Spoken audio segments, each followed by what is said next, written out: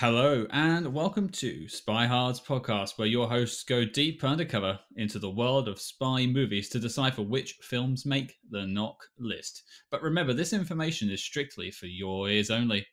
I'm Agent Scott. And I'm Cam the Provocateur.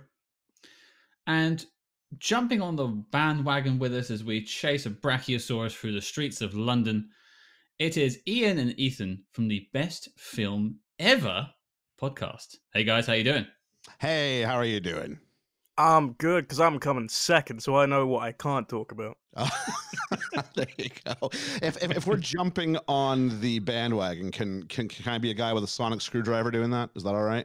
Oh, yeah, for sure. And I Sure. have to Excellent. correct, actually. We need to already have a correction. That was a Brontosaurus, not a Brachiosaurus. Oh, Mm, wow, I don't know my dinos, apparently. Yeah. I don't think the movie did either, to be fair. But no, this is very true. This is very true. Well, I won't give too much away at this point, but before we get to the film, gents, tell us a little bit about the Best Film Ever podcast. Oh, Ethan, do you want to do this or should I do this? I was gonna give it to you since it's your show. I just come on every so often. Yeah, that's fair enough. All right, so Best Film Ever podcast is a podcast that I do with several of my friends now. In the sense that my name's Ian. I teach film studies professionally. It's what I do. I analyze films for a living. It's a pretty good gig, actually.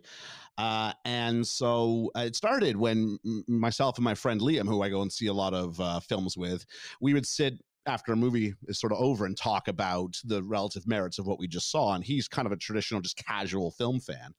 And I'm trying to point out all these things, and he's going, "No, but you don't get it. It's about this." And so we kind of thought it actually make a lot of sense if we started documenting some of these conversations we were having, and thus more or less a podcast was born. And then through the wonders of pandemics and lockdowns, sort of everybody, we had some friends who also had something or had needed something to do, and just with schedules being the way they were, it sort of grew into a rolling cast of about 4 to 5, and we go through a film a week. And we rate it and try and determine, can we come to a consensus on what the best film ever is? And that, in a nutshell, is Best Film Ever. Okay. So, I mean, at the time of recording, you just put out Fighting With My Family, the WWE Dwayne The Rock Johnson funded film. I admittedly haven't heard this episode just yet, but could you spoil if it is the best film ever? No, Fighting With My Family is not the best film ever. I think we all agreed it was a good film. No one went, I didn't like it. I just think no one's going to call this high cinema. It was a fun little movie, but timely. It is WrestleMania week, and so it felt like the right time to drop this, especially as we are in Norfolk, which is just a stone's throw from where the real life story of Paige, aka Soraya Knight Bevis, took place. So it all seemed like the universe was coming together for us. So we threw it on up there with a body slam and a WrestleMania sign point. But it didn't lay off the smack-off down. It did not lay off the smack-off down, no. Now, I'm curious, for people that want to dive into the podcast, if there's any episodes you would recommend people to start with. Whew. I mean, you can go all the way back to episode 1 and hear our very humblest of beginnings, which we start with Back to the Future, which I thought was actually a really decent starting point. But other ones that have seemed to prove quite popular, The Breakfast Club has been popular. I'm trying to think of some other ones. Silence of the Lambs was definitely a good one. If you want one where we have some definite contention and we do not agree and we quite vehemently disagree, Trainspotting is a good one to have on that one, where we've actually had to create a rule about, look, if you just think you're not going to get on with the film just from the off, you're allowed to take a week off. That's kind of the sort of rule. And then I show up to replace them in case of emergency break glass, and Ethan comes in as our super sub, if you will. He's our Emilio Estevez in the Mission Impossible 1 sort of franchise, but with a much better endpoint to him. Yeah, I was going to say it's a very short-lived appearance. It is a very short-lived appearance. I wish I could have enacted that rule for the Ipcris file, but hey ho. Yeah, here we are. Now, before we talk about the spy side of life, you do have another podcast which kind of connects to what we're doing today. Yeah. Do you want to tell us a little bit about that?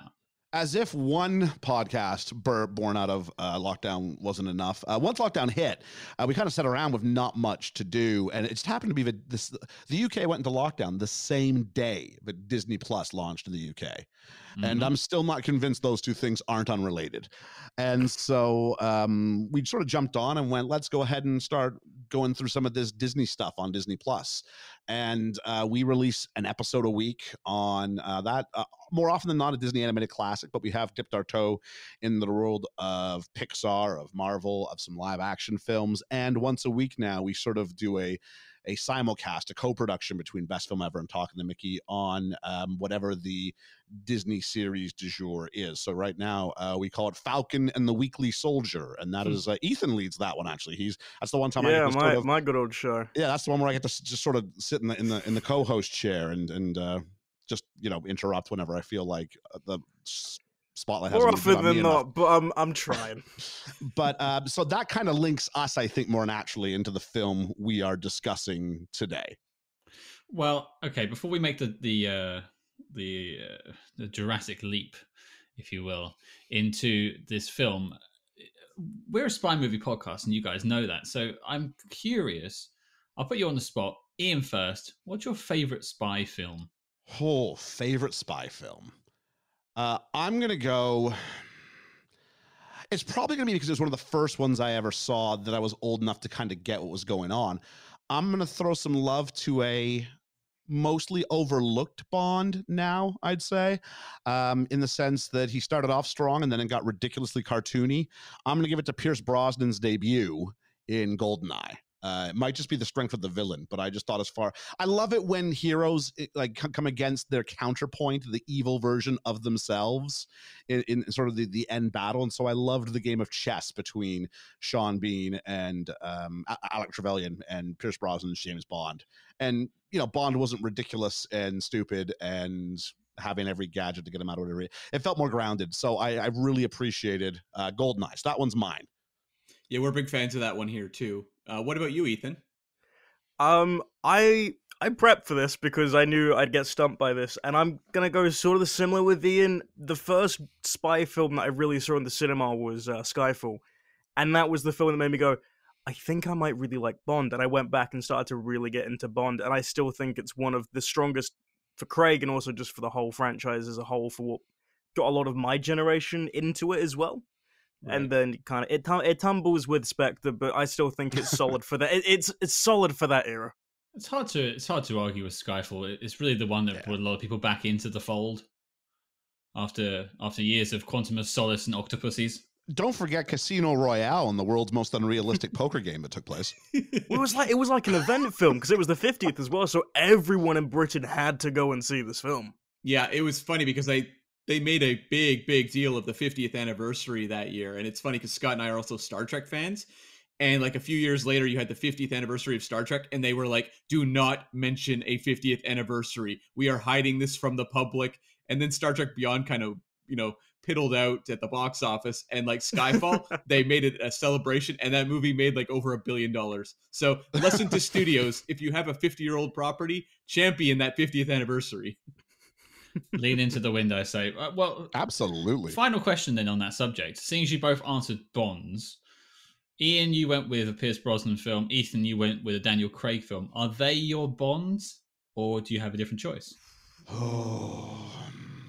For years, I would have given my answers being Roger Moore, actually, which I know puts me very much in the minority. I kind of like a little less rough, and I don't want James Bond to be Captain Kirk, which is kind of what Connery's Bond is, sleep with the women and beat up the men with a fist fight. And I guess if I can continue that theory, I guess Roger Moore is a bit more like Picard than and so I like the suave debonair Bond. As I get older and go back and revisit the films, they're just from a storytelling perspective not strong enough to hold up. And I think at the end of the day, a Bond has to be the merit of his films put together. So I think I am going to still lean into Pierce Brosnan as my Bond choice, dependent on how they see Daniel Craig off.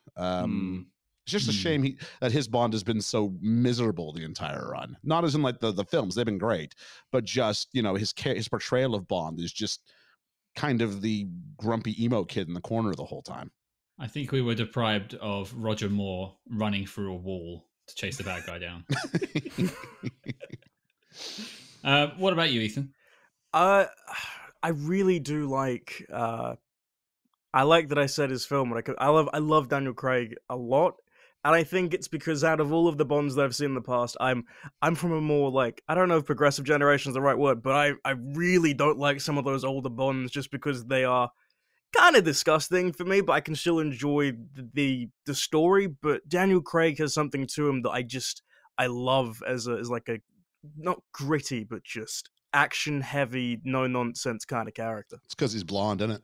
Yeah. Yeah. He's like a potato in a suit half the time, but he's so good at it. So what you're saying is you're willing to forgive a film if it's of its time. Be careful with this answer, Ethan. I know what you're about to do, and I know where this is leading. It's a trap. So I'm gonna choose not to answer this yet. Ethan went no comment on that one, I think. Okay, well, I think that pivots us beautifully onto, of course, Cam, we're doing Casino Royale, right? Sure. Yeah. That's what I prepared for, isn't it? Maybe later down the road. No, what are we doing, Cam? We are doing the 1975 Disney film, One of Our Dinosaurs is Missing. Yay. Hey, now, hold it back. I buried the lead with that one. You did. Well, just for you, Ethan. The rest of us might have really liked it. Yeah, You never know. you're going to be awfully embarrassed at the end when you're the only one who's got a dissenting viewpoint. Oh, God, I hope. That one no on the knock list question is just going to look silly on you. Well, I'll throw it out to everyone. I mean, I wasn't born when this film came out. Does anyone have any prior knowledge of this film before covering it for this podcast? No. Not even the littlest bit. Cam? Yeah. I mean, I am really into Disney stuff. I, during the pandemic, have been sitting and watching all these old live action movies with my sister. I had never heard of this movie. And I remember when you floated it as a suggestion, like you just brought it up. Have you heard of this? And I was like, no, never. I guess we could cover that. So it seems like it's one that Disney makes available. It was very easy to get a copy of just on Amazon Prime here, but not that well known. No. Well, speaking of floaters, sorry, that's a British joke, Cam, and this film is filled with them. So you're probably going to miss half of them. It really is. Okay, well, let me talk about the synopsis, and then we'll get into how this film came to be. Then we'll talk about how we feel about it, because there's some things I think we need to discuss first.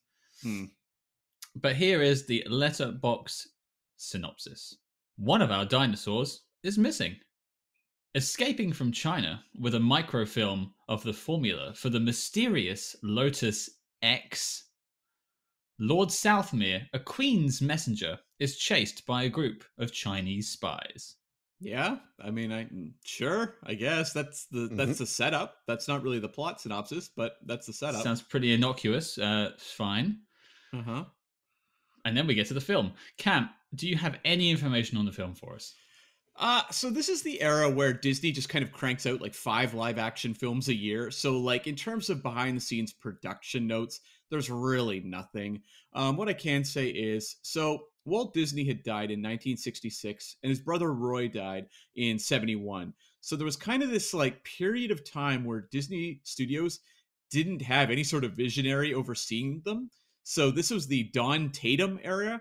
And I don't think anyone ever references Don Tatum now. Like this was not a point of pride in the Disney company. But nonetheless, they were, as I said, cranking out many live action films. And they put out one in 1974 called Herbie Rides Again, which was the highest grossing Disney movie of that year. It made $38.3 million. And the team behind that, director Robert Stevenson, who had done Mary Poppins, Bedknobs and Broomsticks, Island at the Top of the World, he signed on to do this one as well with writer Bill Walsh. And Bill Walsh was also a producer who'd worked on several of those movies with Stevenson, as well as stuff like That Darn Cat. And they had the novel called The Great Dinosaur Robbery from 1970.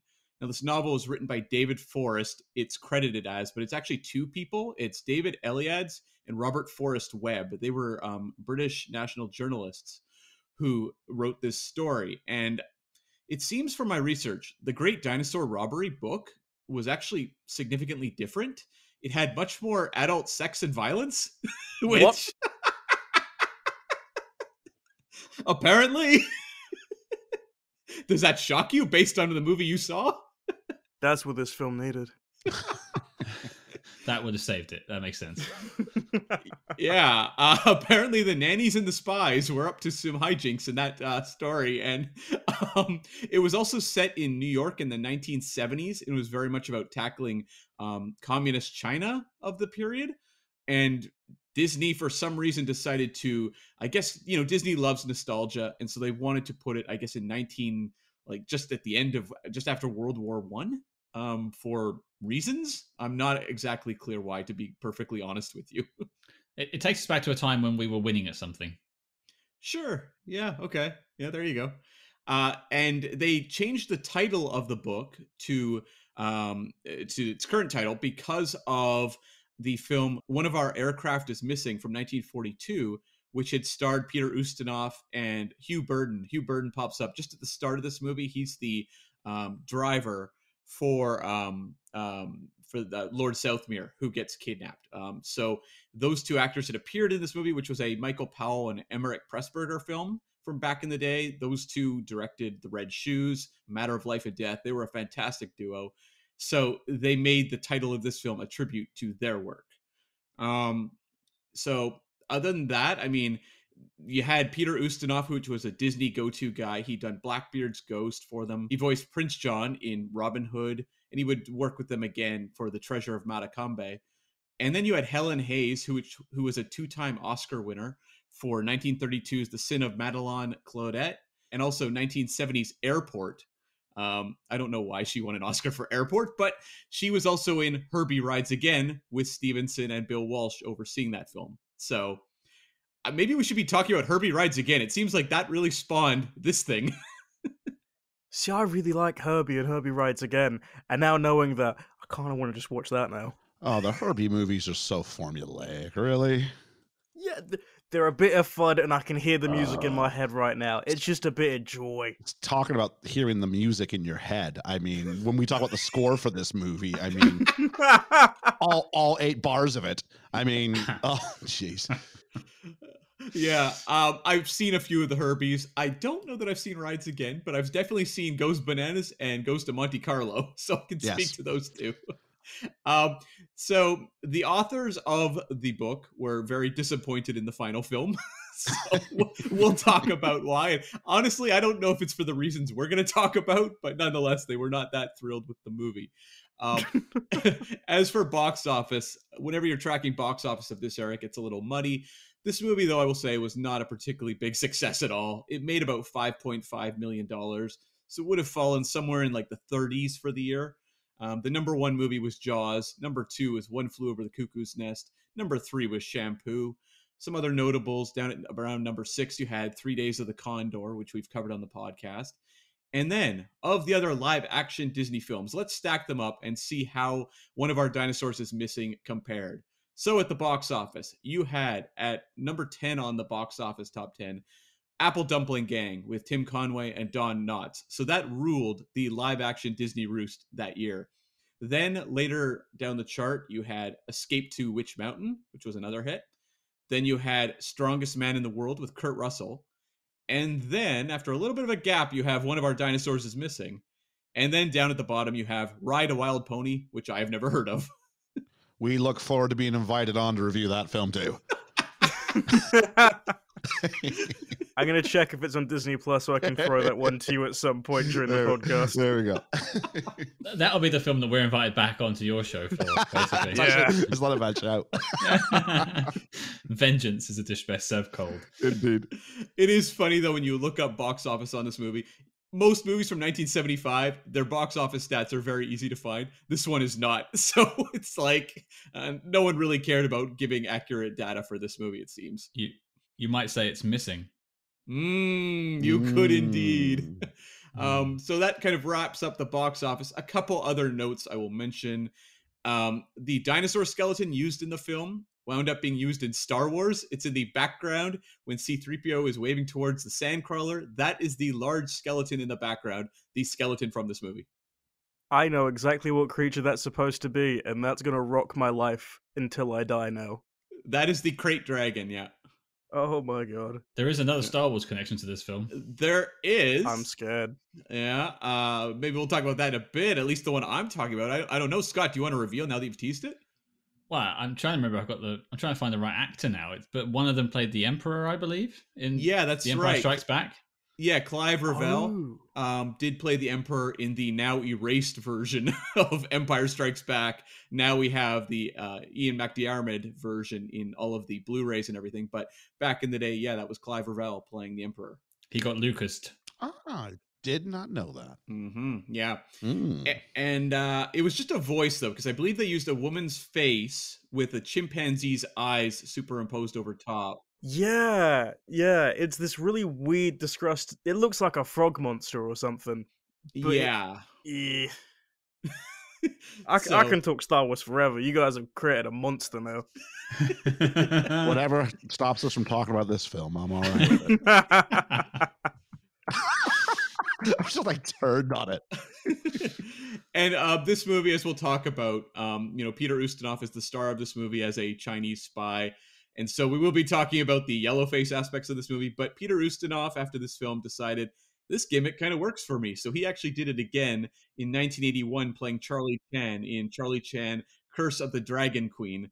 So there's an interesting legacy to the end, really, of Peter Ustinov's career. But I guess we can dive into it as we go forward. Yeah. Well, I don't think we should really wait until later. I think it's something to address now, personally. Funnily enough, we're recording this the same week that Remo Williams came out for us. So there's this double of Yellowface in the same week for me. So it feels like a lot, unfortunately. And Remo Williams came out in 85, was it, Cam? Yeah. Yeah, so 10 years after this. Unforgivable then. And I think it's completely unforgivable and tasteless in this too. Yeah. Yes. I would agree 100%.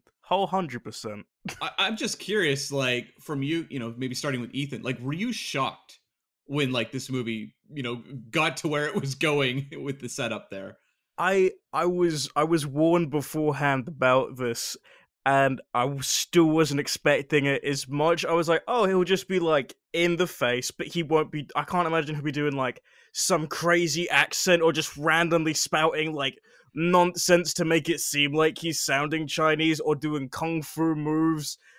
We watched this maybe, I think, 3 weeks after the whole Stop Asian Hate movement has started in America, and I was like, oh wow, this is either amazingly timed or very poorly timed, and I'm not sure which one it is yet. Yeah. Yeah, it's a really unfortunate thing. It reminds me a lot of things that I used to see on television in my youth that would now just never get played. It just feels like British TV in the late 80s used to have things kind of similar to this and depictions kind of like this, and then they just sort of stopped happening around the 90s, which I'm thankful for. It should have happened sooner. But it didn't feel that alien to me because it feels like something that British TV had done before. Interesting. Yeah, I mean, for me, I was kind of bowled over because I found in my experience watching films over the course of my life, you do run into these yellow face cases in film, but I find more often than not, it's a small supporting character or something. Outside of I've mentioned before, the Mickey Rooney in Breakfast at Tiffany, when we're talking about the real caricature stuff, that's the one that always jumps to the forefront of my mind. I feel like a lot of the case, it was some side player would show up, you'd kind of cringe, and it was, they were in and out of the movie in just a few seconds. But this was a case where I was like, holy crap, this is the driving force of an entire film? That's shocking. I'm just curious, Ian, do you have something to say on that?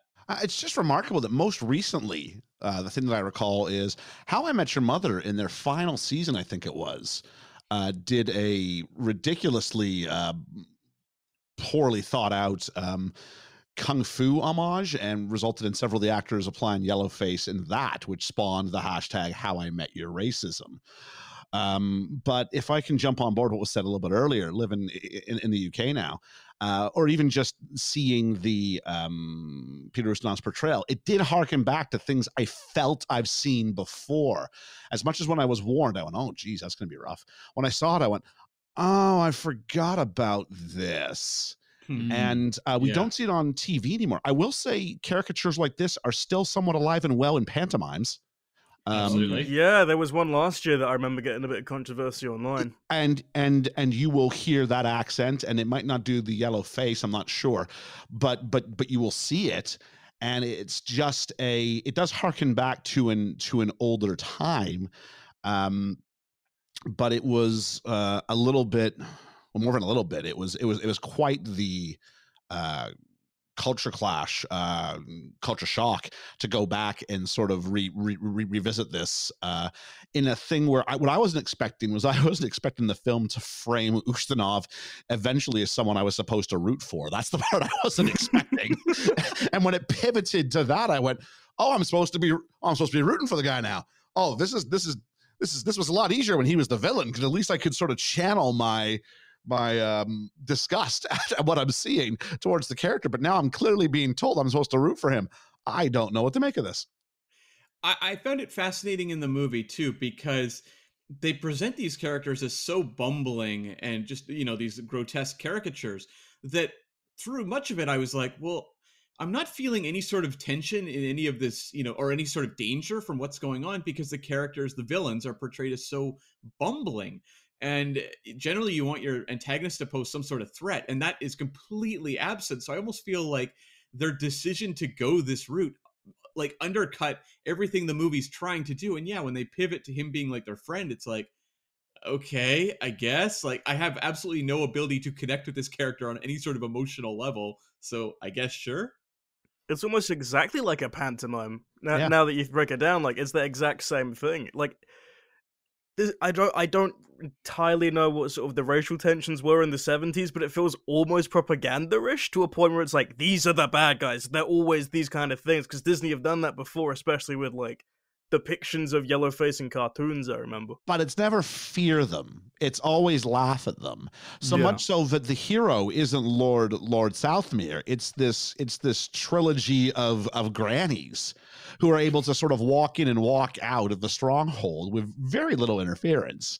Not to jump ahead, but just going like, and the idea about how much tension can you really feel towards the danger that Lord Southmere is supposed to be put into when these three grannies are just able to sort of, nannies, not grannies, nannies are able to walk in and kind of outsmart, outmaneuver, outthink the villains. It's a joke that the first time you see it is slightly amusing, but then when you realize it's the only joke they've got lined up really for the whole film, much like the cast, it gets old fast. So I mean, we're going to get into the film in a second, but I just think it was worth talking about this at the beginning to set the agenda as to how we feel about this, because we're going to talk about the Peter Ustinov's character and some of the scenes that he's in, but the portrayal, the depiction, horrible, and it's not something you should see in cinema, and that's how we feel about it.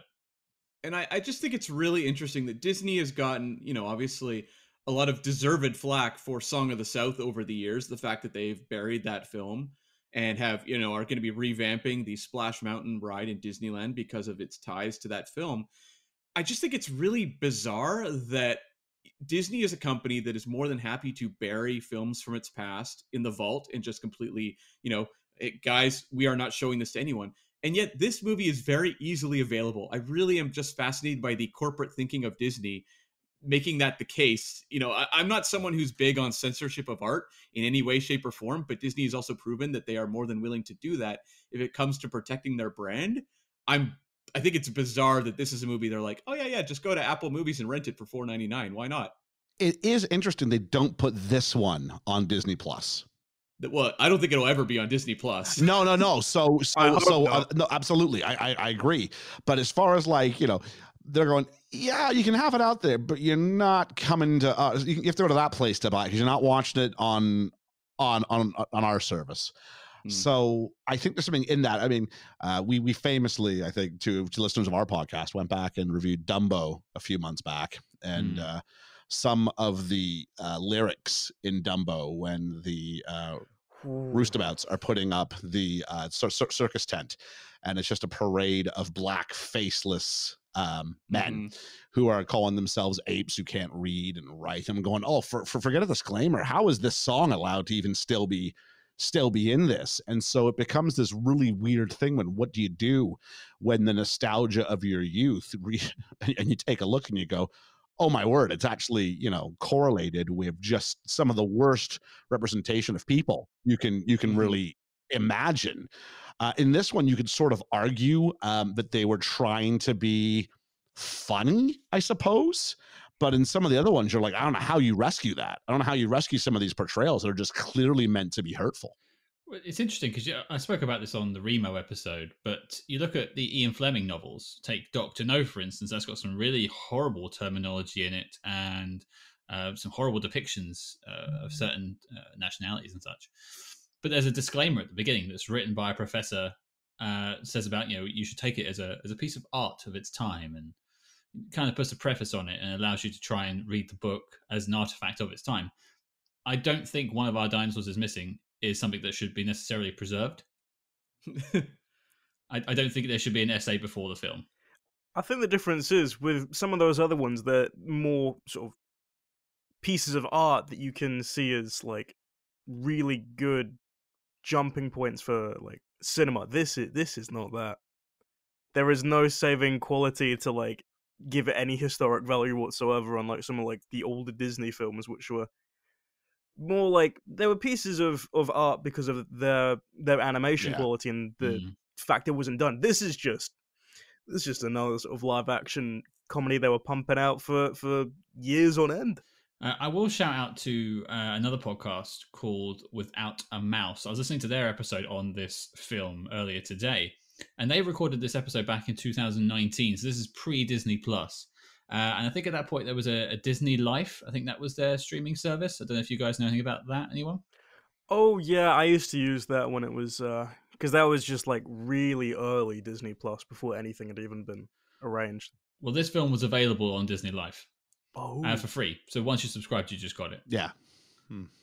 So they haven't made any attempts to hide it until Disney Plus came around. Yeah. That's concerning. Makes you wonder. It was interesting pulling up Roger Ebert's review from the of this movie from the time, and he has a line just at the end. He says, "You can't get stirred up about a movie like this. It's inoffensive. It's pleasant enough." And it's like, what? Oh.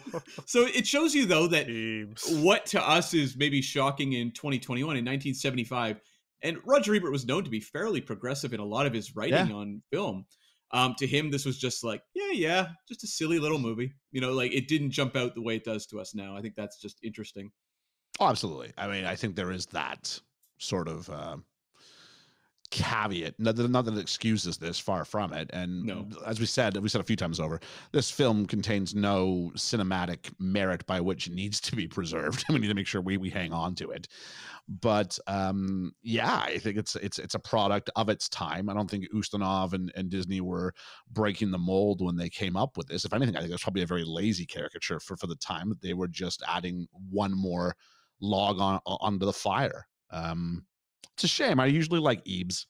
He has a couple hits and misses, and I think everyone's allowed. Maybe not with this. Well, yeah, keep in mind, like this guy actually probably saw like the gamut of films coming on. So actually, probably if he's saying is relatively inoffensive, I mean, he's seeing the other sort of contemporaries of this, where this is occurring in equal or worse measure, and he's probably, as opposed to us, where we're looking at it in a vacuum today, he's looking at it within the pantheon of film that was of its time at that time, and I'd imagine he's probably not that incorrect by sort of suggesting that it's sort of par for the course. Now, thankfully, we look back now and we go, par for the course sucks.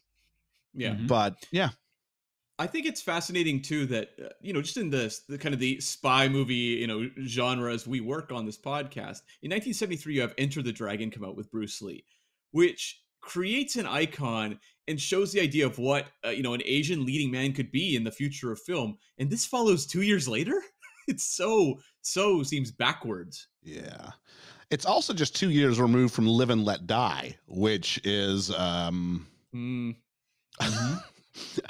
I find it to be a fairly problematic film.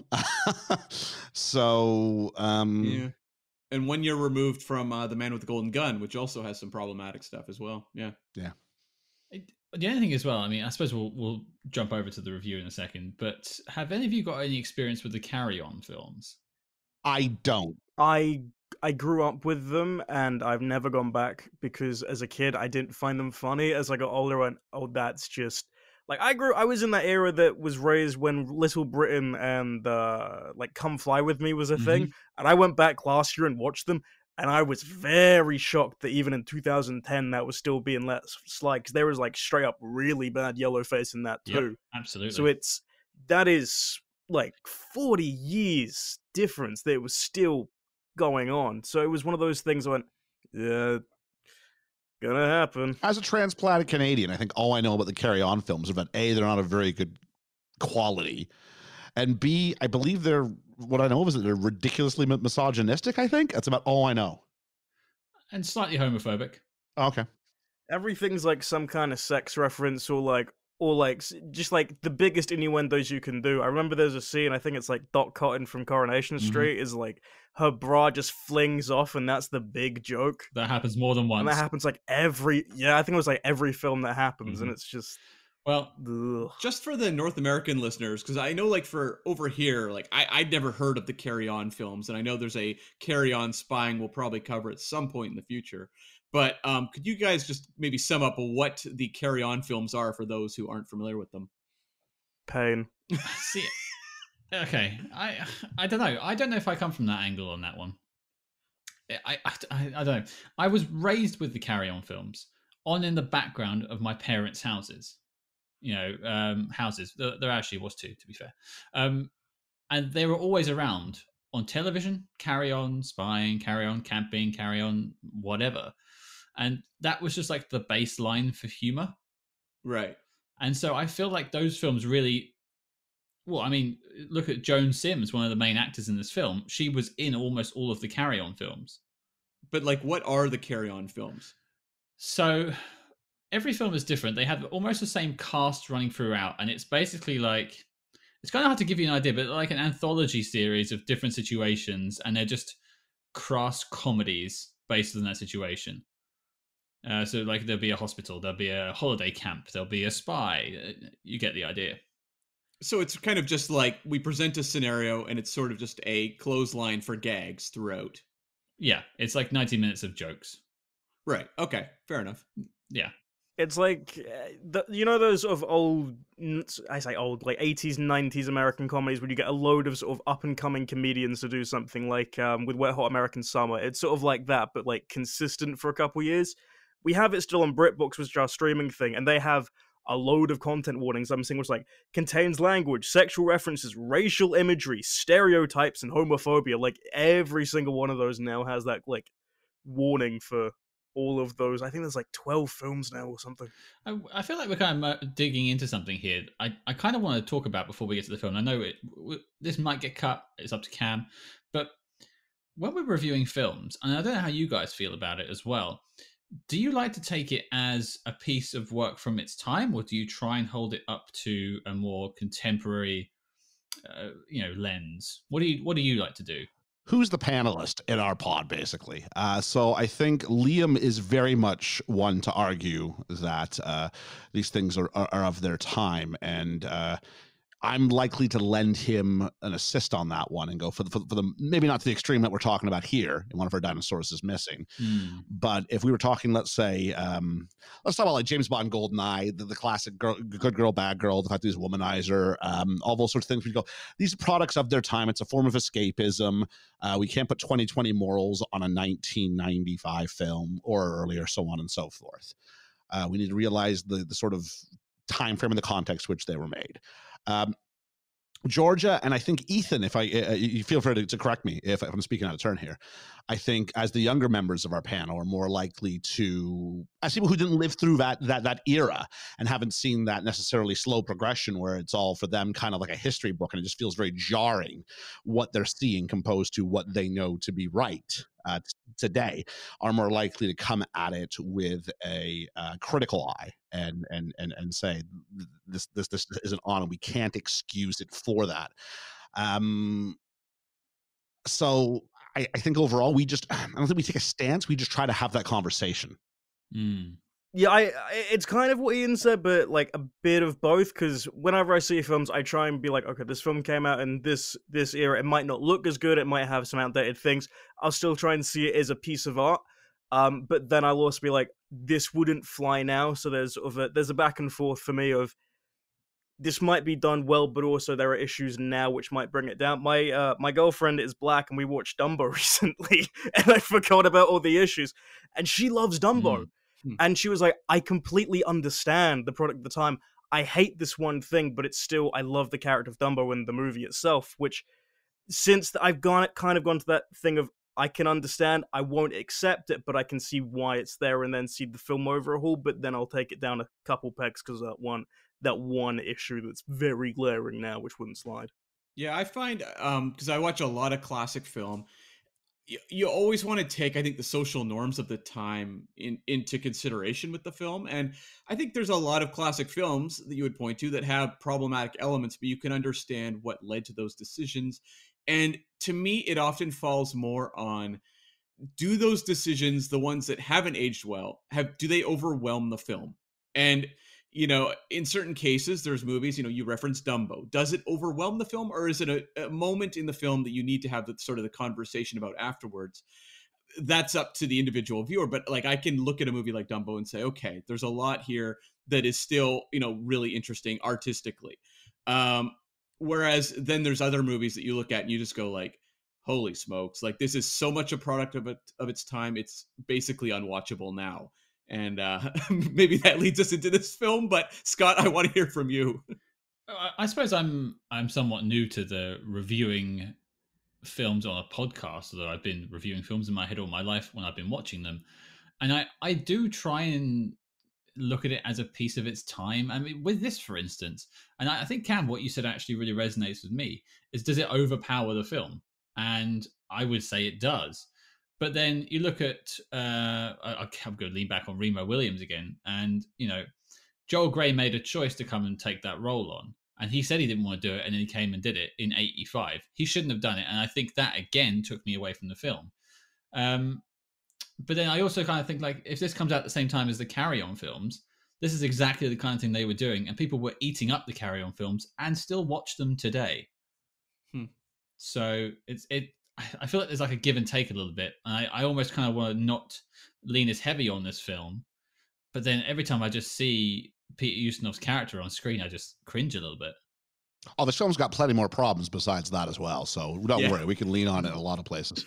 Well, why don't we dive into sort of the film itself and just maybe some of those other elements? So maybe just start with Ian, just initial thoughts on the movie. Oh, I struggled with this one. As far as not like reaching a judgment, but just struggled to get through it because it all felt very samey. That was my big issue with it. It was, like I said, it's like, here's the one joke and we're going to do it again and again and again.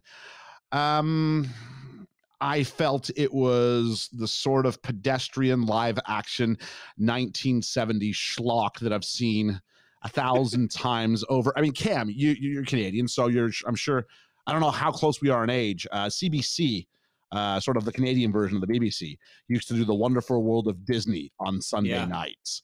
And they would almost always have some live action crappy film from the 1970s out of a Disney catalog.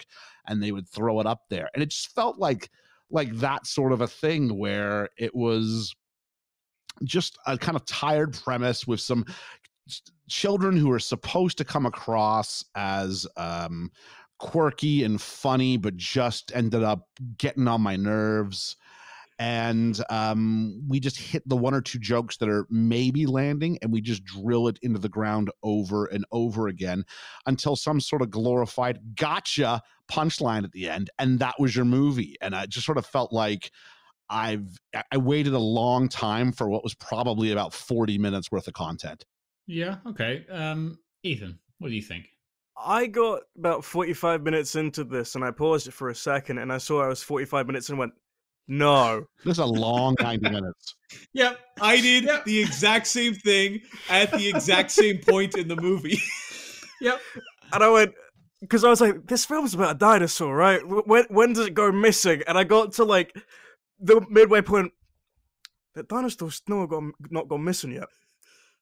I'm really concerned. And the next 45 minutes went so slow.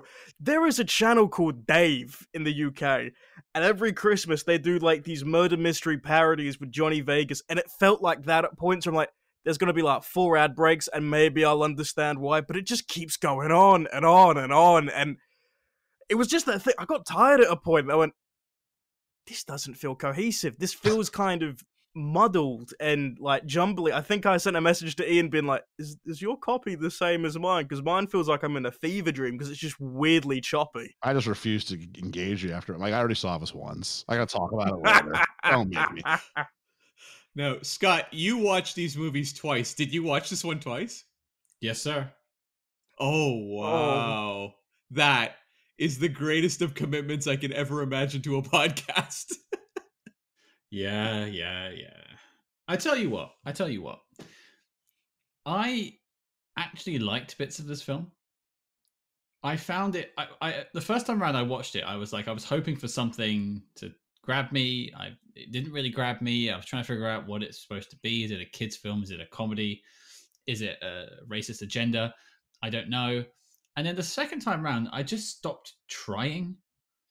And maybe it just had beaten me by this point. It had just taken away all of my will.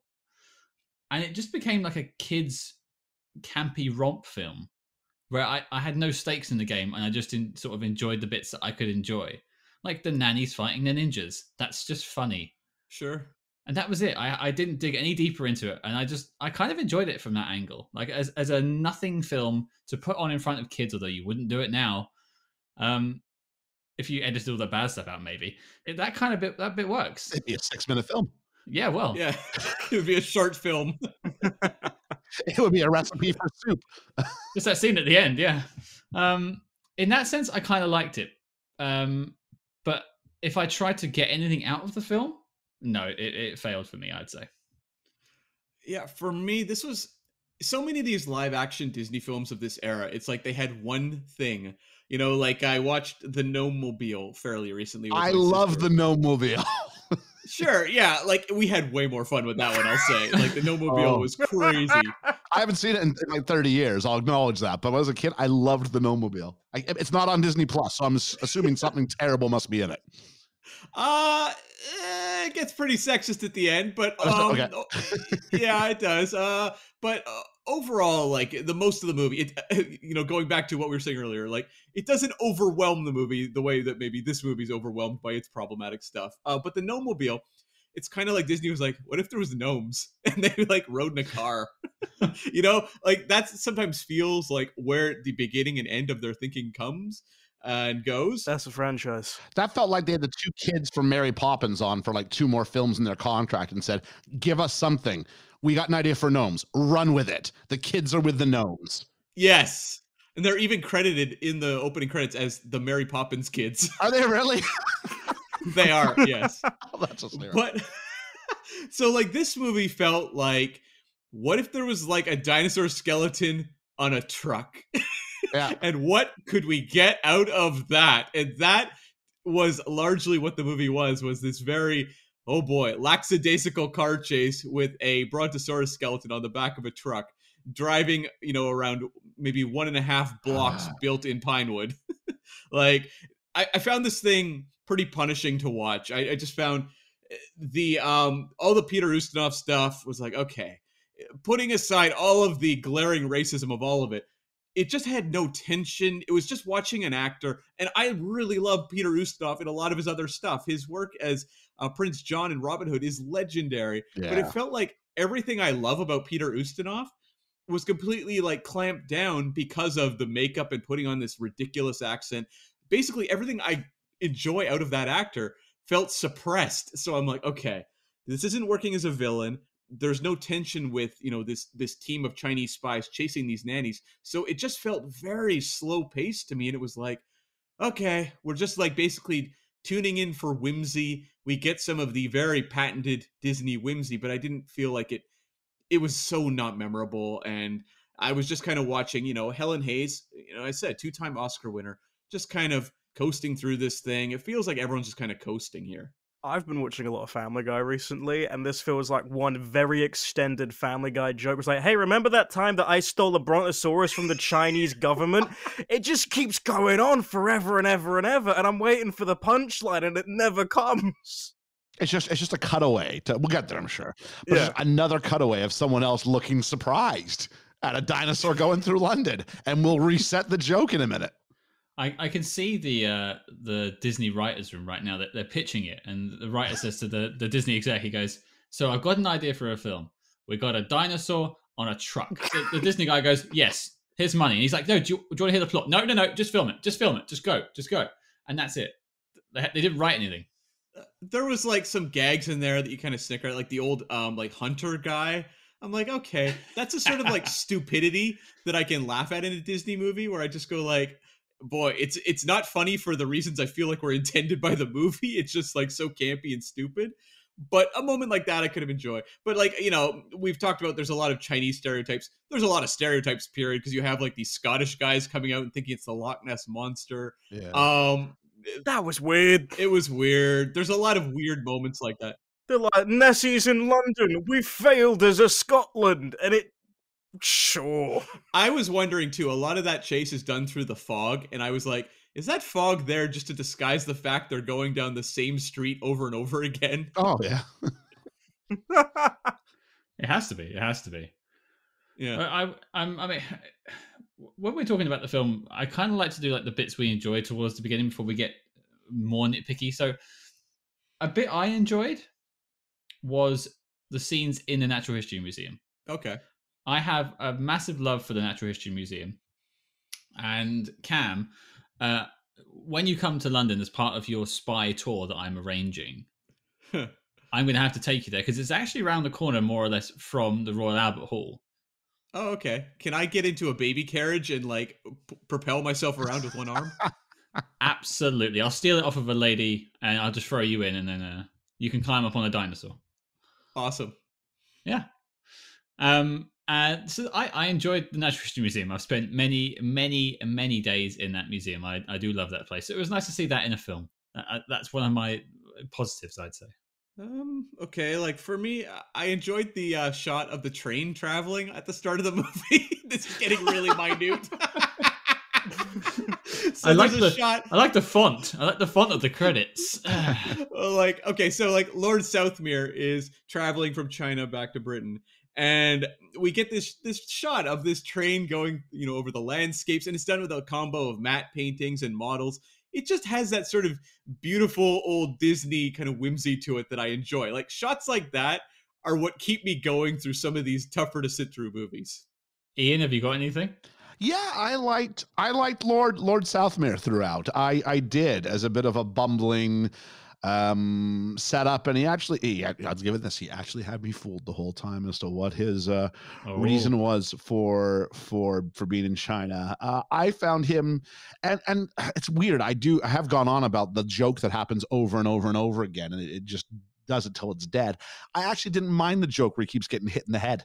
And therefore prolongs his amnesia throughout, to the point where you might think it's a ruse, but actually it does legitimately explain his own confusion as to what the point of everything is.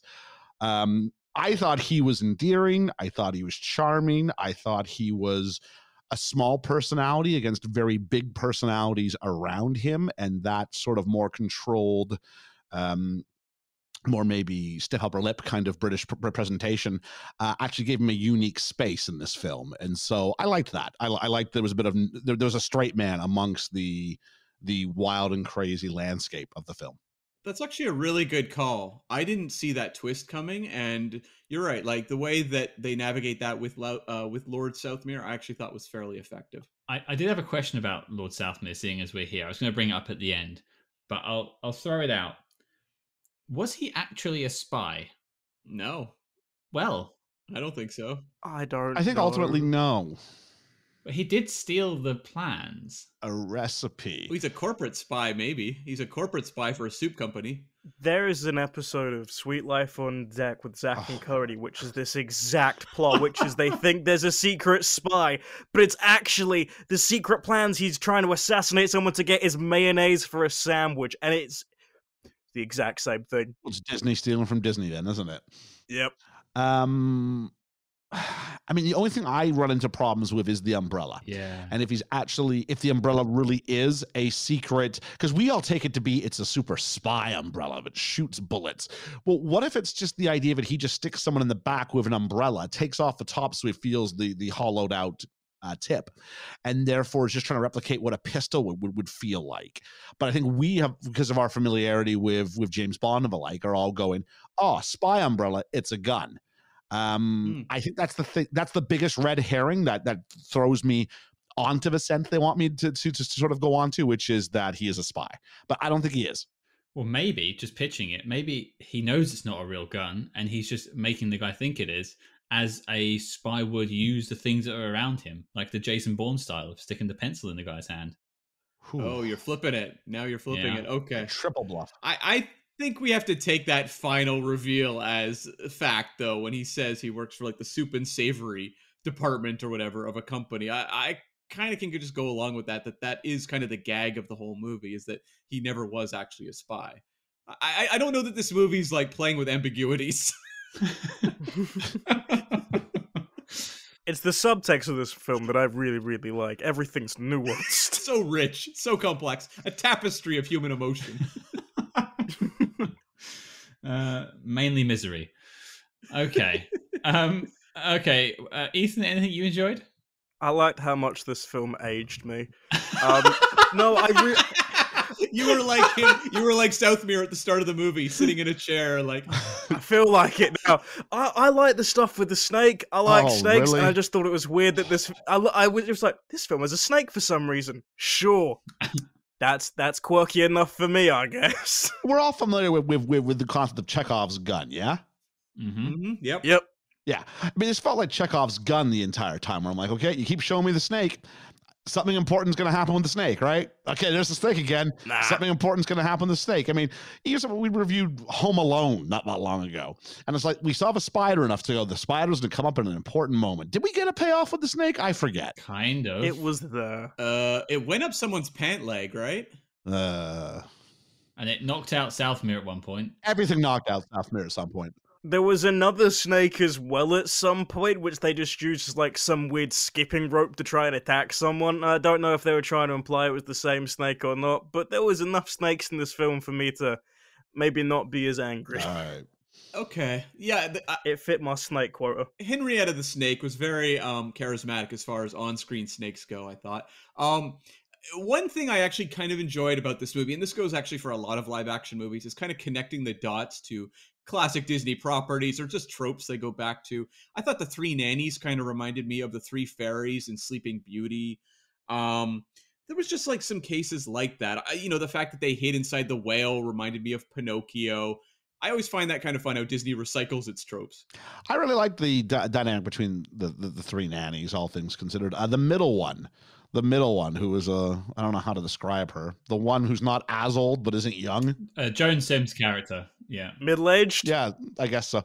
I thought she had a likable characteristic about her. I thought the young one was kind of naive and just wanted to be involved and was told, no, you're too young. You have to sit over there until you're ready to do it. I liked the little sort of bickering they had between them, more so between the ones who weren't Hetty. Hetty was too, caught up with the plot. I'm using finger quotes. I know you can't see me. In order to sort of make that happen. But no, I thought it was a likable sort of I mean, if you're going to spend 25 minutes watching them in the front cab of a truck, I suppose you probably should have some chemistry going on there.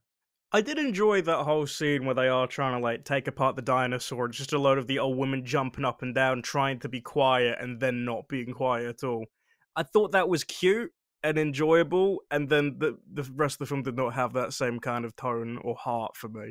The nannies or the grannies reminded me of a Monty Python's Flying Circus gag, which is another throwback that Cam won't get, but hey ho, I'll do it anyway.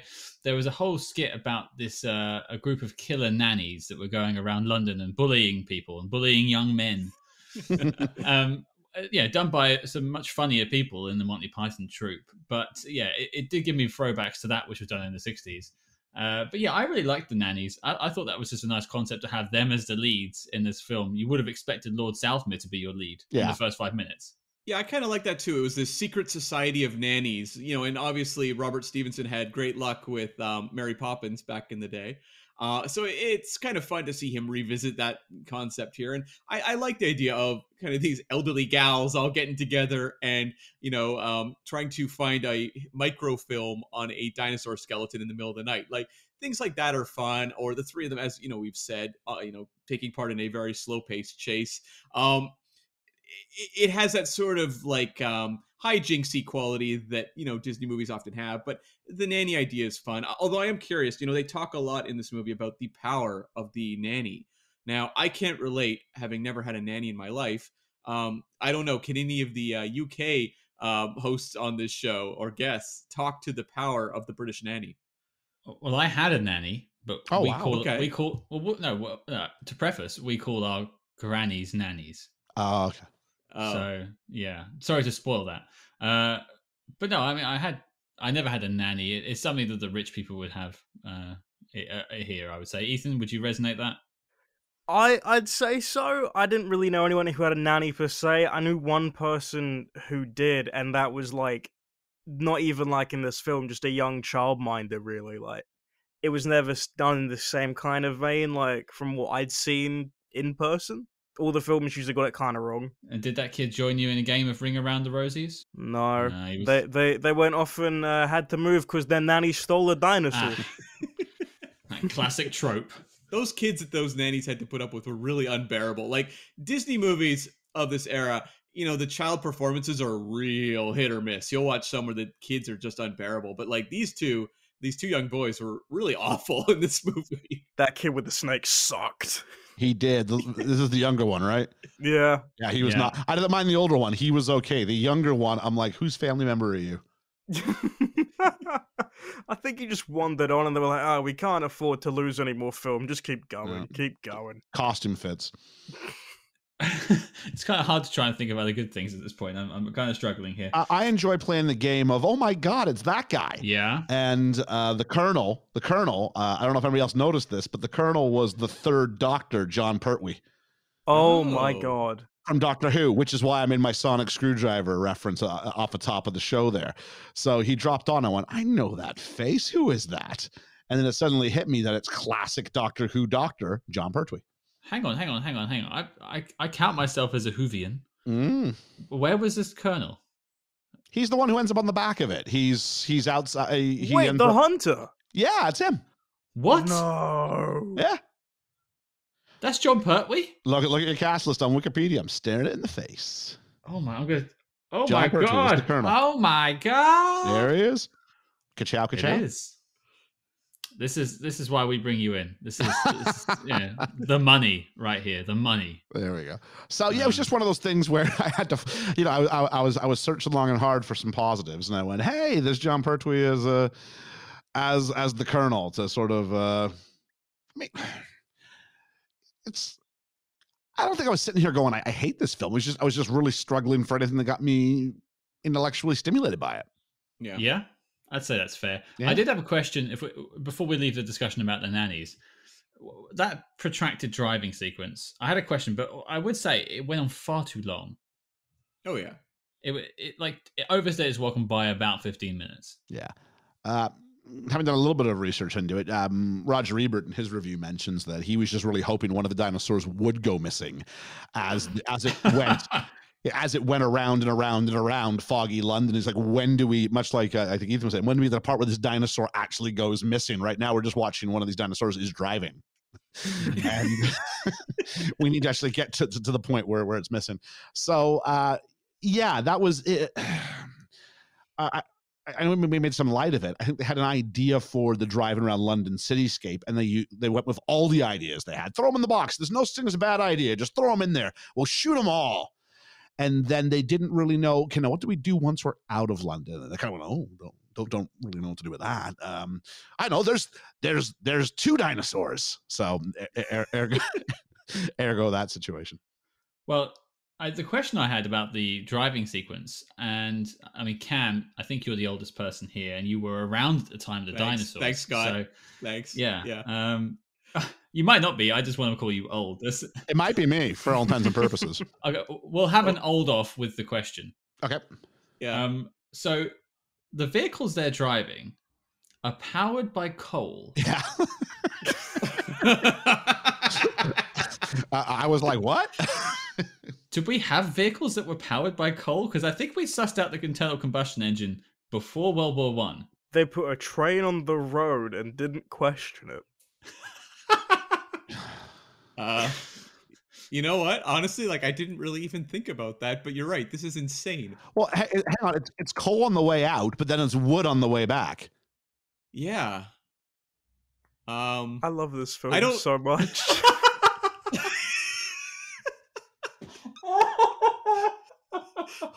Well, Scott, you drive a vehicle like that now, right?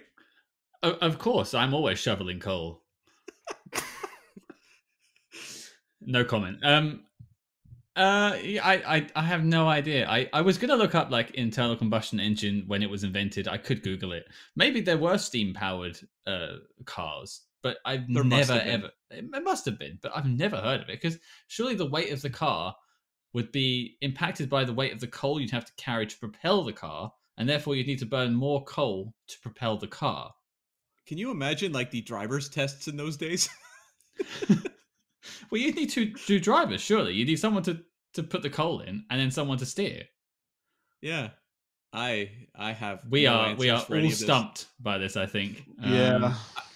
I think it's fascinating though that I sat through that entire sequence without really even thinking about the fact they were shoveling coal into that car. I was like, okay, yeah, did that? There were so many other weird things going on that did not jump out to me.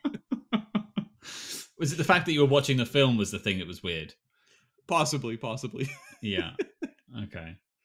Oh, I did have a question actually for people from the UK. What is a paper chase? Okay, I'm glad you asked this question because I had to Google it.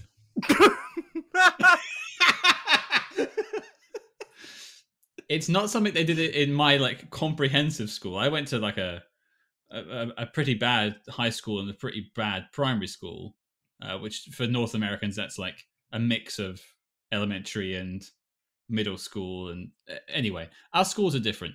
A paper chase is something where they would cut up bits of paper before the chase and sprinkle it along a route, and the kids would have to run and chase the paper to get to the end of the race as like a route marker. It's like a breadcrumb race, if you will, but with paper instead. What? Hmm. See, I thought it was just some weird old-timey way of saying paper trail, and that was their whole thing. They're like, oh, they might find us because of all of our coal or something. That's just weird. That's just throw confetti, see where they go. That just was like real low-tier parent thing to get them off your case for a bit. I mean, this was set like in 1930 something. 17 or something, wasn't it? Oh yeah, I suppose post one, so it could have been up to anywhere between. Yeah, Somewhere in there, yeah. But it was definitely in my research. I found out it was something that was generally done by private schools, even in that time. So it was definitely the rich kids thing. If they weren't running around a maypole, they were paper chasing. Well, now I'm just fascinated whether people in 1975 seeing this movie even knew what a paper chase was.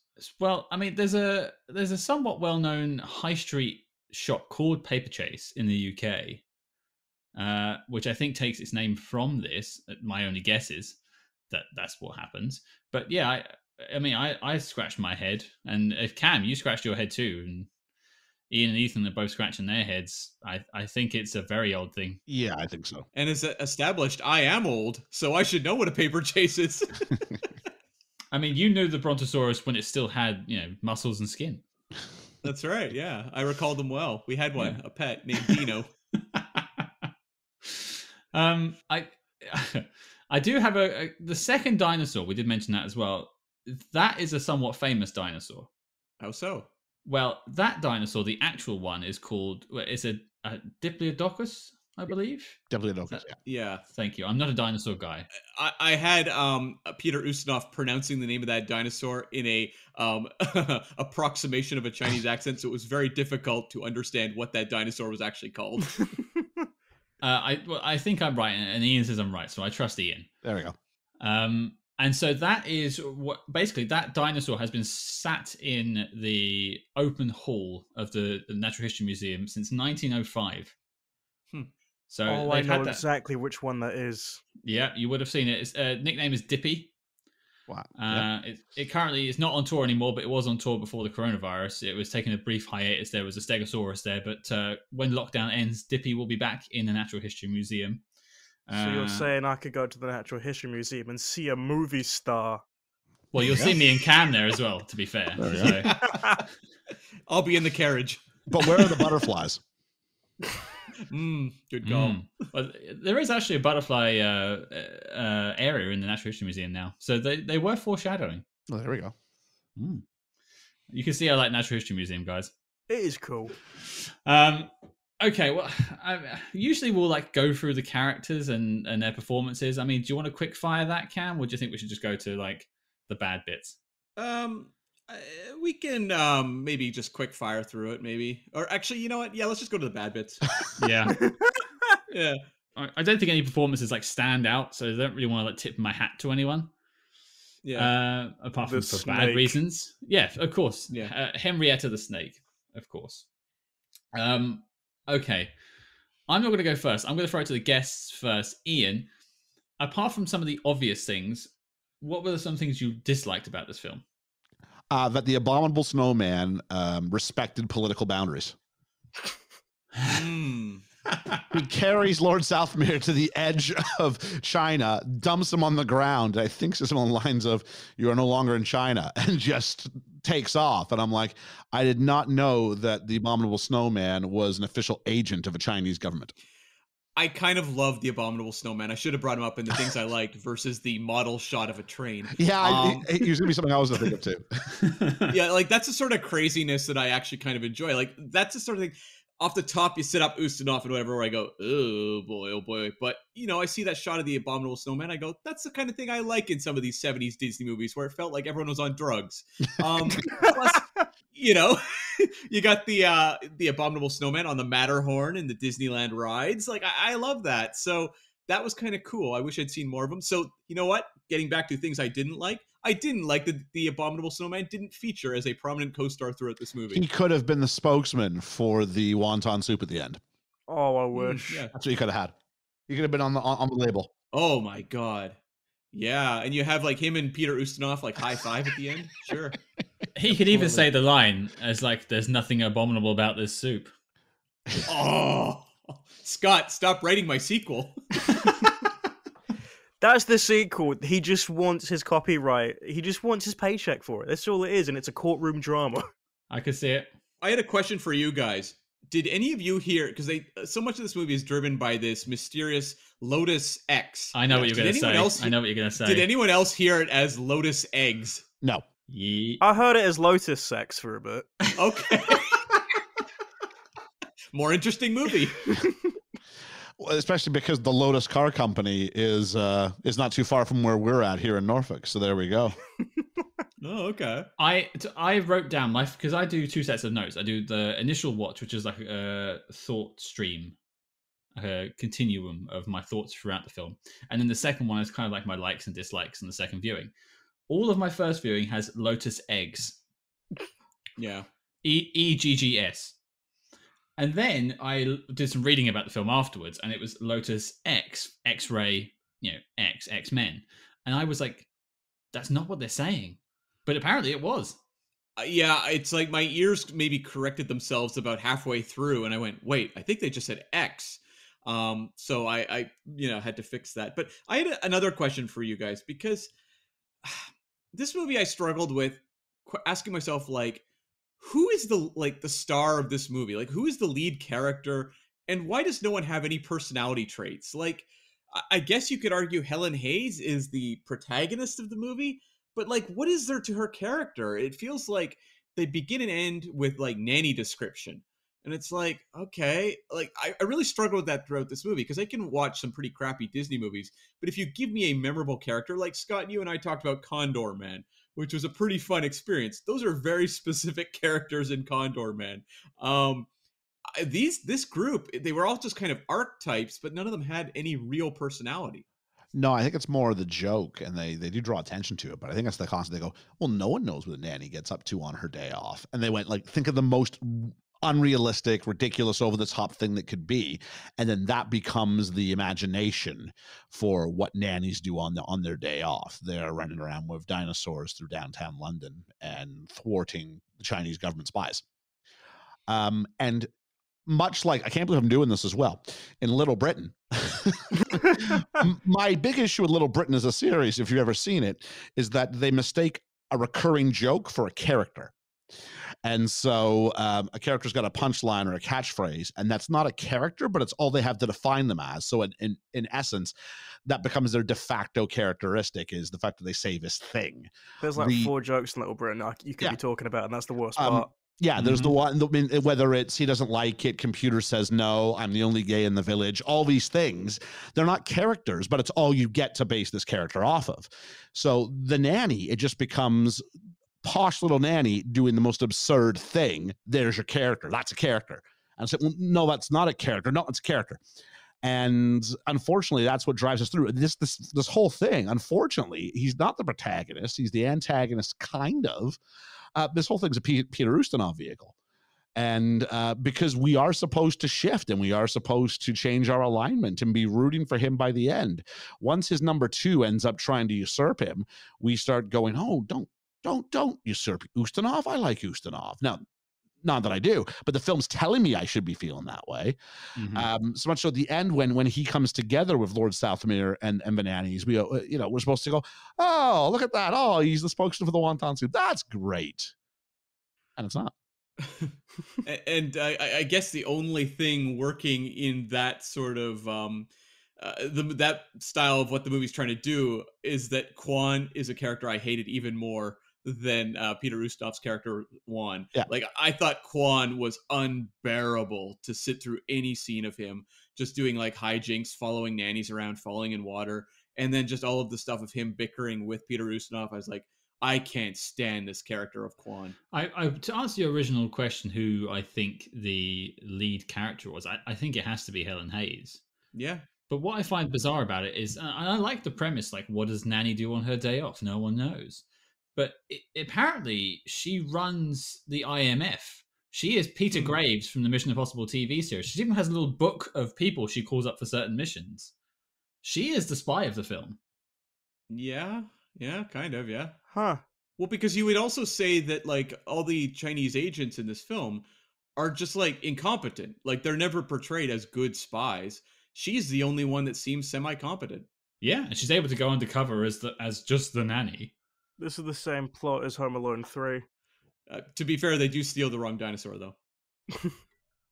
A less successful IMF. Yeah, it's just like look to the left 20 yards, and there's your answer. There's a third dinosaur. There's a third dinosaur. It's a Triceratops. I'm tired of this movie just downgrading the importance of the Triceratops. The Triceratops is a legit dinosaur. Too long I have sat by and watched the Triceratops diminish to second-rate status. That ends today. Today I make a stand. Triceratops is a dinosaur. They had 3 dinosaurs in that museum, not 2. At least it wasn't a T-Rex, which seems to get all the love. Yeah. They could have been about 20 years ahead on the marketing for that one. True. Anyone else got anything they'd like to moan about, air their grievances about this film? This film is really choppy. Whenever we do like Best Film Ever or Talking to Mickey, I always talk about editing and pacing, and this film has so many segments where it's like, we'll just sort of splice it together and hope for the best. Like you said before with the scenes in the park and the guy falling into the water, it just keeps happening and happening and happening, but there is a point where it just randomly happens with no build-up at all, and he's just walking, and all of a sudden, next cut, he's in the water and he's falling, and it's so consistent. And that's why I said before the whole fever dream thing, it's so choppy, and it adds on to my dislike of this, because everything bad is happening in this. Like, it's just poorly put together. It's not cohesive at all for like a structured timeline. But it's also supposed to be like a high-spirited chase film at a certain point as well, and it's not edited like one at all. As I said, it's, lackadaisical is the best word. It's way too relaxed for what it wants to be, whether it is a chase film or just like a very like broad, high-spirited comedy. It fails at both. I don't have to come back from that. Yeah. It's bumpy. It's like it's just slow and bumpy throughout the entire thing, and every so often it peaks for a second with like the pacing, and then it just goes back down to just not knowing where it's landing. Yeah. Something I felt this film could have used more of is I felt when you actually got Lord Southmere and Ustinov in the same space at the same time, I actually found them to have a fairly decent chemistry between the two of them. The problem is they don't go there enough. And so, I mean, when they're having the big ninja versus nanny fight, words I never thought I'd say. And Southmere is about ready to like get up for a moment to help his nanny out. And Ustinov goes, no. You get up, I get up. Right now we sit, and they're sitting there sort of cheering from a distance their respective teams. Like, you know, two dad coaches at a you know, underage football match, just trying not to get too involved. I felt they had a nice rapport between the two of them. And as a result, it seems strange that for everything this movie did seem to have time for, it didn't have time for any more of them. And I thought that they actually had a fun dynamic, even so that when the reveal's made at the end, I actually did feel it was a bit of a lighthearted, hey, gotcha. And you know, and him going, I told you I'm not a spy. There was a lightness to those exchanges, and by keeping them apart for so long, I don't think it made the ultimate payoff any better. In fact, I think it suffers for it. Well, the one thing you can say too is that like they didn't make the character, you know, of Juan irredeemable. Like a lot of movies will present a villain, make this villain like really awful for like 2 films, and then in the 3rd film it's like, no, now he's a good guy. I felt like this movie actually worked with the twist that he was actually, you know, a friend of theirs at the end, or an ally. I mean, they never took that character into too dark a direction in terms of being violent or merciless. But Scott, do you have a thought on that? I mean, just the ninjas versus nannies penultimate scene of the film. It gave me definite vibes of the episode of the original series of Star Trek, The Trouble with Tribbles. Yeah. And Cyrano Jones sort of taking his drinks around the Klingons and the officers fighting and things like that. It did kind of remind me of that in a campy, fun kind of way. I think by the point I got to that scene in the film, I'd lost all of my brain cells. So I was enjoying it. So the question I'll put to you guys is, would you rather be on Team Nanny or Team Ninja? I feel if I go on Team Nanny, I'm not going to run the risk of being cancelled on Twitter at a point for appropriation. So I'm going to go for that one for the safe bet. Yeah, you know what? I'm gonna, and plus, I mean, just going off of this movie, it seems like the nannies are more badass than the ninja spies. So I guess I got to go with the winning team. I'll go nanny. Yeah, the nannies have competent leadership, so I will also make it 3 for Team Nanny. Hold the Fran Drescher. I hadn't thought about the whole cancel culture thing there, so I have to, of course, go nanny as well. Yeah. I want to make a note too that the restaurant that the Chinese spy agency works out of is called the Reluctant Dragon, which is a nod cute. to That's nice. Yeah, it's a 1941 live-action Disney film where a comedian goes and takes a tour of Disney Studios, and we get to see an animated segment called The Reluctant Dragon in that film. So maybe a little bit of a very somewhat forgotten Disney film from the era, but you know, you got a little tribute to it here. Before we get to the knock list, I'm just going to throw it out to everyone for any final thoughts or anything about the film. Ethan, any final thoughts? I think in 2021, there is a chance you could remake this and make it just a campy, fun Disney Channel type movie on Disney Plus that no one will be offended by. This could have been really entertaining, but it's just so poorly slapped together that I think that's the worst. There's a lot bad to this, but it feels so low effort at points as well that I think that's almost one of the worst qualities of it too. Like, there is nothing redeeming here to even be like, kind of cute. Nah. Who would the villains be? I'm sure you can have the butterfly guy. Honestly. Well, look, okay, but I mean, as a corporate group, so maybe I'm going to turn the question back on our glorious hosts here, guys who deal with spy movies on a regular basis, and spy movies by their very nature are devised around the concept of us and the other, And in, you definitely couldn't go bankrupt by portraying the Russians as the bad guys. And then for a long time, it was people from the Middle East or people from Central Europe or da-da-da-da-da. Occasionally the Americans, the Brits themselves. But how do you do a spy movie in a time when any representation of another nationality or group is deemed as being offensive? How do you do spy movies anymore? Oh, I can answer this one. I think what you have to do is go the, Mission Impossible route of it being like a syndicate. It's a rogue syndicate made up of members from all over the world, and they are the ones putting together this mission to hide microfilm on a dinosaur and what have you. I mean, I could also answer, you just turn the tables on the film. Why does it? I mean, you could just have, first of all, you would cast culturally appropriate actors from absolutely, that's a given, of course. But why is it not? One country is stealing a dinosaur from the UK or stealing our recipe for something, and we're the bad guys trying to get it back. There's no, we can be the bad guys in a Hollywood film. We can, but people won't like it. Is the thing? I still think you should. Box offices have suggested that that doesn't tend to work. That's why the Americans are the bad guys so rarely, and why I think maybe the Brits constantly are. It's a very British thing to look at it and go, yeah, we can be the bad guys. I don't think necessarily. How about Canadians? Canadians as the villains in this. Hey, it's our recipe for maple syrup, eh? Yeah. I think they just give it away. Timmy Ho. Yeah, we'd be like, no, you can have the dinosaur. We're okay. Oh, we're sorry about all that. Yeah, have the maple syrup. have the dinosaur, eh? I just wonder, though, like how much of the issues just with all of this is traced back to the source material. And the book is, I should mention, is out of print. I feel like a lot of this was probably already in that book. So I don't know that this is a property that needs to be dug up, excavated. Oh, for dug a up, nice. Film. Thank you. I could just see the headline now. If you tried to remake it, it would just be the headline that says like, "One of our dinosaurs is racist." I'd be like, "Oh God." Yeah, I could see it. Ian, what about you? Any final thoughts?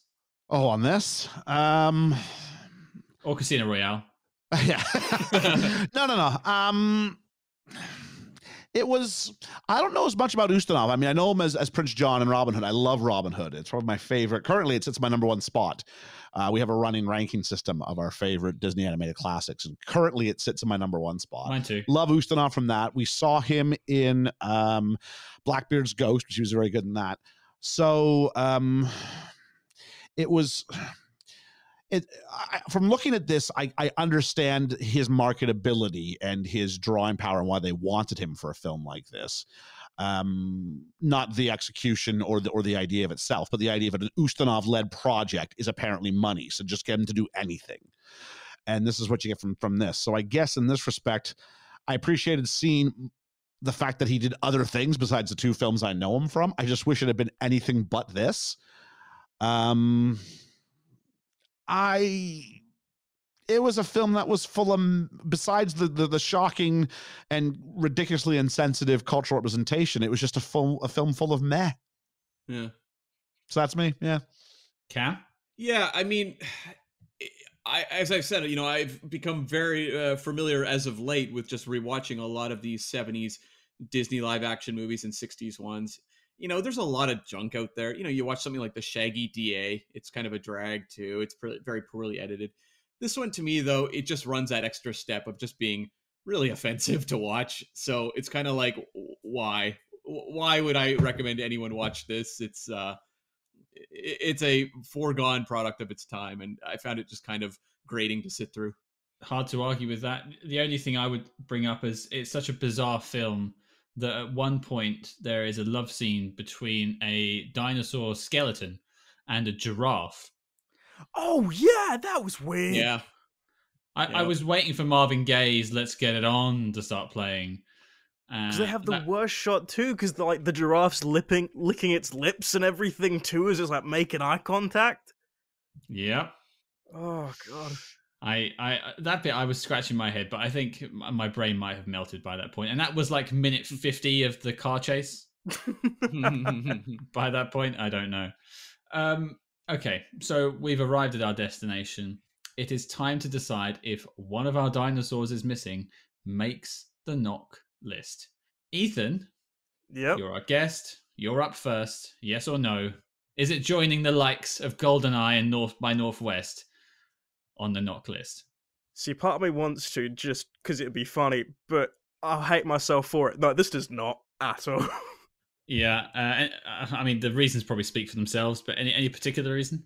It's very outdated, and films can be outdated, but this one is so outdated in like racial depictions, in humor, in plot, in pacing, in editor, in every feasible way. It's just so poorly done, and it's so racist.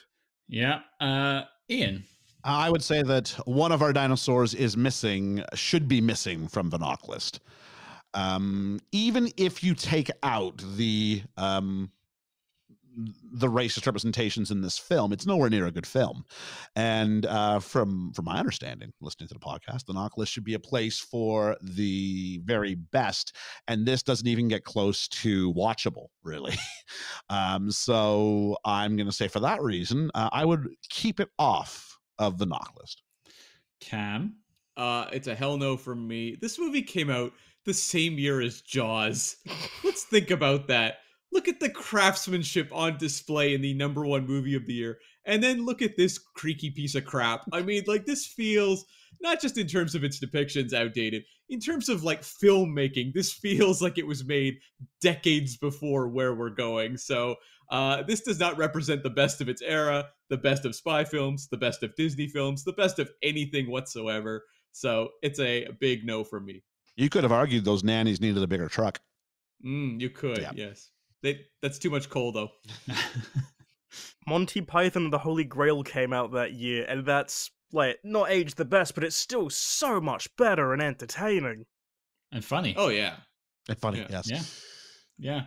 Well, I mean, my vote was already pointless at this stage. It was 3 no's, so I might as well say no. I'm going to say no. There is no way that one of our dinosaurs is making the knock list. I will make sure that doesn't happen. This film, as we've said, apart from the unforgivable stuff on the side, it doesn't do anything to make itself endearing. It almost isn't trying to be endearing. It's just existing. And that's why I kind of feel like it should stop. It should be extinct. I was going to say that, Cam. Thank you for stealing my joke. You're welcome. You're welcome. You waited too long. Yeah. Okay. Well, They were so busy wondering if they could make one of our dinosaurs is missing. They didn't think about whether they should make one of our dinosaurs is missing. But Ustinov, That's chaos. he finds a way. references to better films. Yes. What killed the dinosaurs? The Spies Age. Well, there we go, folks. The dossier on one of our dinosaurs is missing is complete and filed as classified. Hopefully an asteroid lands on it too.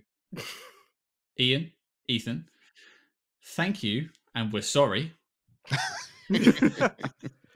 I promise you one thing, and that is we will have you back, and that it will be a much, much better film that potentially stands the chance of being on the knock list, because this was kind of a... Maybe one of those cool carry-on films you're talking about. It'll be Spies in Disguise where Will Smith is a pigeon. I think I've sealed our fate. I think you may have, actually. I'm Oh, writing no. it. I'm writing it down. Spies in Disguise. Yeah, you can get your votes in early if you'd like. Excellent. To save yourself the appearance. But no, honestly, thank you both for taking the time to come on, the time to watch the film. We really appreciate it. I'm always talking up Best Film Ever podcast. We're good friends on Twitter. We're always tweeting at each other. And I would recommend them to our listeners. I have before. We've played your advertisement on the show. I wouldn't recommend it just anyone. They are a great podcast, and I think everyone should go check them out. And we want to say a big thank you for having us on, even for a film like this. It's the kind of film we're used to dealing with. We're used to dealing with the best that cinema has to offer. So it was nice to put our other hats on for a little while and avoid the dinosaur droppings. But thank you as well. We talk you guys up. I think probably just a bit of a mutual admiration society going on. But I think we probably started right around the same time frame as well. So it's been fun to watch kind of both of our respective journeys going very well. I would, if I don't mind knocking on my wood.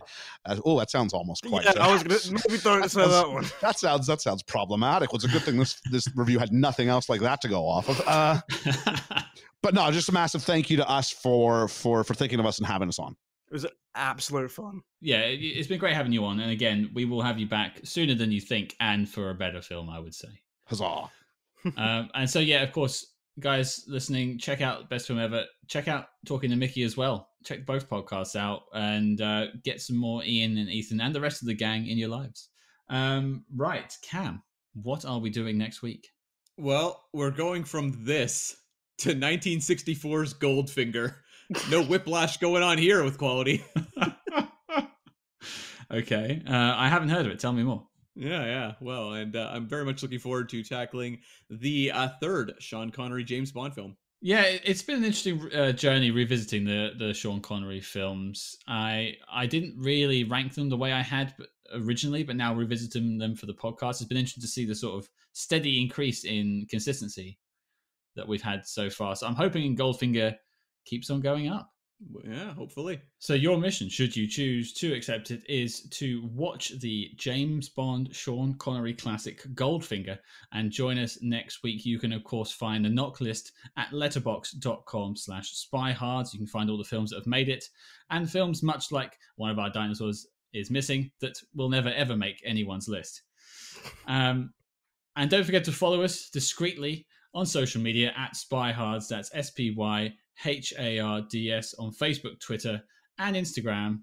But until next week, listeners, you lose 3 points. You hit a granny.